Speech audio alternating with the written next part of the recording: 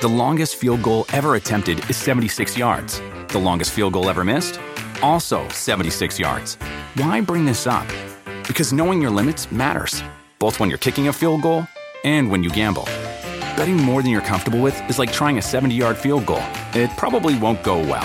So set a limit when you gamble and stick to it. Want more helpful tips like this? Go to keepitfunohio.com for games, quizzes, and lots of ways to keep your gambling from getting out of hand. Life is a highway, and on it there will be many chicken sandwiches. But there's only one McCrispy. So go ahead and hit the turn signal if you know about this juicy gem of a detour.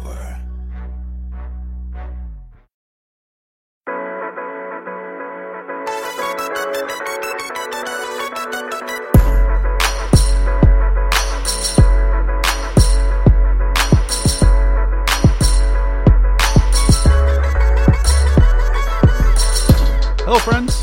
Welcome back to another episode of the Roto-World Football Podcast. As you know, it's the most important podcast in the universe because you make it so. You've done that for over 260 episodes so far. My name is Josh Norris. Thanks for tuning in.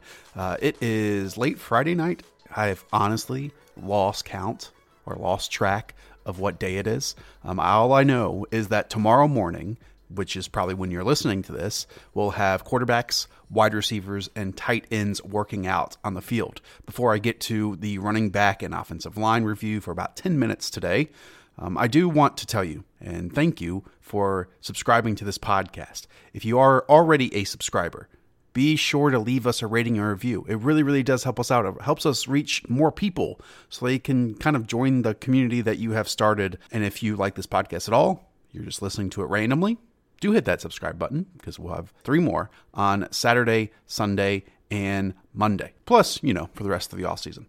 All right, let's get into the running backs and offensive linemen. First, I'll start with the running backs. And I think the overall theme of today is failing to reach expectations. But let me leave you with this phrase before we move on.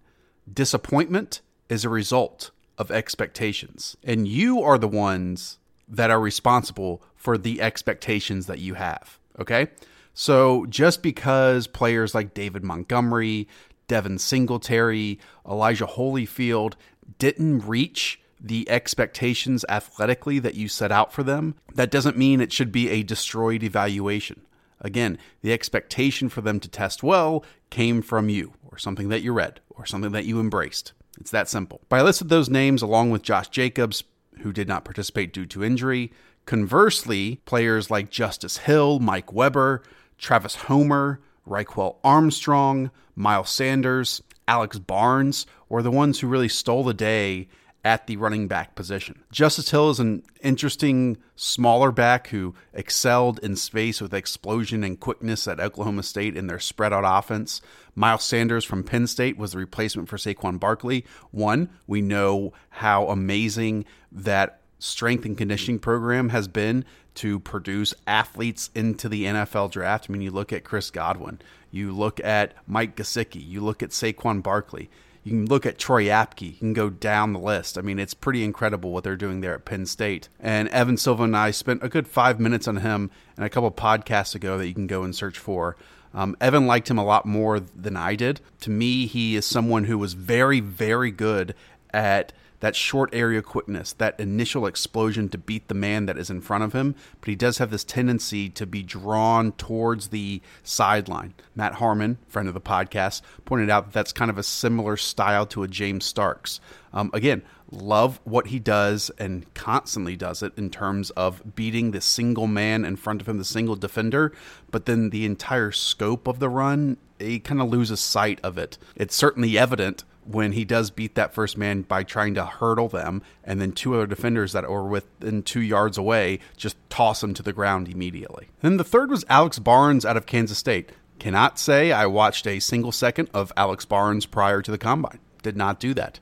I did watch him after his workout because he's going to be the most likely the number 1 athlete of this running back group. Man, he creates some force, and it makes sense because of his explosion. I did get a little bit of a Daniel Lasco vibe to him, if you remember that name from a couple years ago. He didn't seem to stay up on contact in terms of someone like we talk about, like a David Montgomery or a Devin Singletary, in terms of that balance on contact to pick up extra yards by beating that man initially. But again, I mean, this certainly is going to get him drafted. I think that's one way to look at this, right? We have top testers every year at the running back position who go undrafted. Mike Boone, for example. Matt Breida, for example. But then later on, as undrafted free agents, make an impact. So instead of, forcing maybe an Alex Barnes, and look, maybe some of you think he belonged in the second, third, fourth round to begin with, but that 4th through 7th round area, because the grades are so fine, there's such a fine line between them in those rounds, that he should end up going there. Again, this athletic profile certainly means he's going to be drafted. So I mentioned the likes of David Montgomery. I mentioned the likes of Devin Singletary, Elijah Holyfield. These prospects did not have good workouts. Specifically, we'll look at Singletary and Holyfield. The athletic profiles have not come out in terms of Zach Whitman's 3 Sigma athlete, which are the ones that I use. So I don't know exactly where they are. But there's 2 ways to look at this, okay? 1, you always hear me talk about complete composite scores, complete athletic profiles, but I don't necessarily talk about them in relation to success with running backs. Running back and center are kind of 2 positions where the athletic profile doesn't matter as much in comparison to, interior defensive line or edge rusher, right? Those positions, if you have a top-end profile, I love the potential success that you might have at that spot. Again, running back is different, and I'll run through a few names here, and this is just in the last 2 years. Phillip Lindsay had an athletic profile in the 34th percent. Dalvin Cook, 6th percent. James Conner, 6th percent. Elijah McGuire, 19th percentile. Kareem Hunt, 27th percentile. Okay? So there's so much more to being a running back than being athletic. And the second part of that is the easiest way to use athletic testing is to eliminate non-NFL caliber athletes. Again, I don't have these composite scores in front of me yet. They've not been tabulated yet, so I can't tell you if Singletary or Holyfield hit that mark. I would not guess that Singletary did. But even if Holyfield or Singletary did, we must include pro day numbers. Why, might you ask? I know that a lot of you think that pro day numbers are inflated. Well, if we're comparing these prospects across the rest of this class, there's only, 270-something prospects at the NFL Combine, so the other 1,500 we're using their pro day numbers, aren't we? So shouldn't we use these pro day numbers as well? And there's also the chance that these players just had a bad day. They just had a bad workout. The NFL Combine is a strenuous event where you get up super early in the morning. I mean, I know I have bad days, so it is certainly possible they can improve at their school's pro days. An example of that last year was Orlando Brown. He tested like a non-NFL caliber athlete at the NFL Combine. Then he went on to Oklahoma's pro day, did a couple of his tests again, and broke that threshold. He went from the -2 sigma to the negative, I think, 1.7 or 1.8 sigma.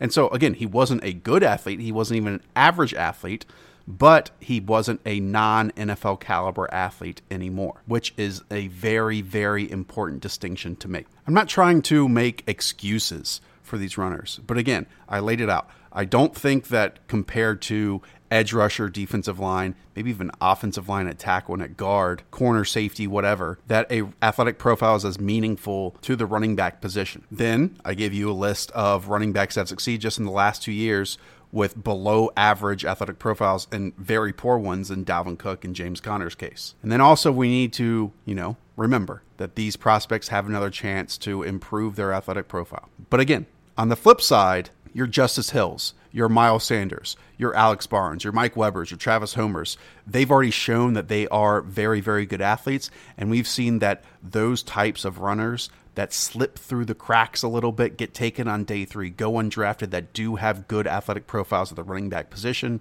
those have a chance of hitting as well. So we can spin it as a positive there. So on the offensive line front, one, I absolutely loved listening to Joe Thomas today on the field during NFL Combine activities. I've gone to coaching clinics and I try to listen to podcasts with people that know offensive line techniques very well. But today was different. Like the way that Joe Thomas, and it makes sense because he was so good at it, can explain what is so important, the critical factors that are needed to succeed, and also which drill exhibits those was awesome. I wish I could just post that whole clip for you right now. I obviously can't. So I'll give you just a few notes of what I found the most important. Thomas, in its simplest form, said offensive line play is how fast you can get back in your set, square up, and then load with power. He also mentioned that on the first step of your set, nothing should move in your upper body on that first kick. And almost all of offensive line play is about hips and feet. The arms, the reach, the arm length that, we get measured and we hear about is really just the piece that is attached to the defender.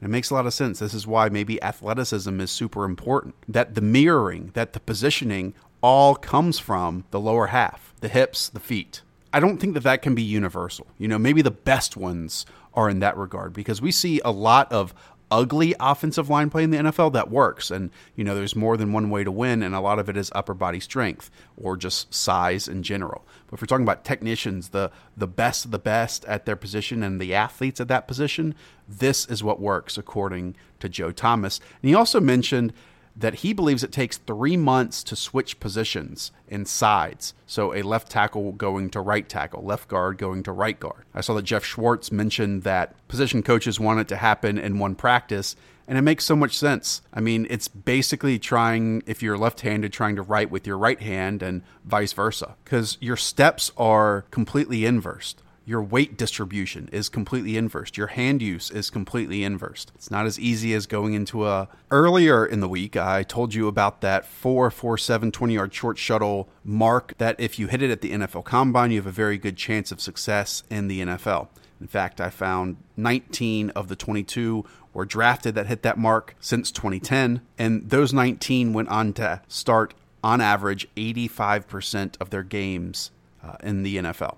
We only had one player hit that this year, and that is Andre Dillard out of Washington State. Dillard was at the Senior Bowl, did very well. He lost a couple of times to Montez Sweat, but that's what you do in one-on-ones in that type of atmosphere. What's super important about Andre Dillard is how exceptional he is in pass protection already. We know coming out of that Washington State offense that Andre Dillard has a ridiculous amount of passing down exposures for scouts to see, and he honestly might be the best pass protector in this class at that tackle position. NC State center Garrett Bradbury did another very good job. He was another Senior Bowler.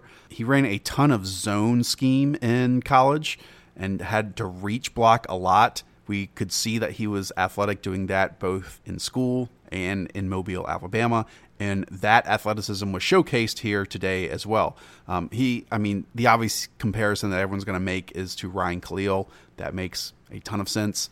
And we could totally see Garrett Bradbury work his way into the first round. We ended up all loving him, but Frank Ragnow wasn't really a popular selection in the first round until like the last couple weeks of April. So strong chance that Garrett Bradbury ends up in round 1 as well.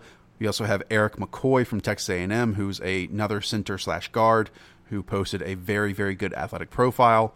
And just a quick shout out to Joshua Miles, who posted a 36-inch vertical, which is the best at the Combine since at least 2006. Again, that individual result doesn't mean a lot, but I love when these guys post historic numbers each year. All right, ladies and gentlemen, that is it. If you enjoy this podcast at all, hit that subscribe button. I'll be back with 3 more for the rest of the Combine. We'll talk to y'all soon. See ya. The longest field goal ever attempted is 76 yards. The longest field goal ever missed?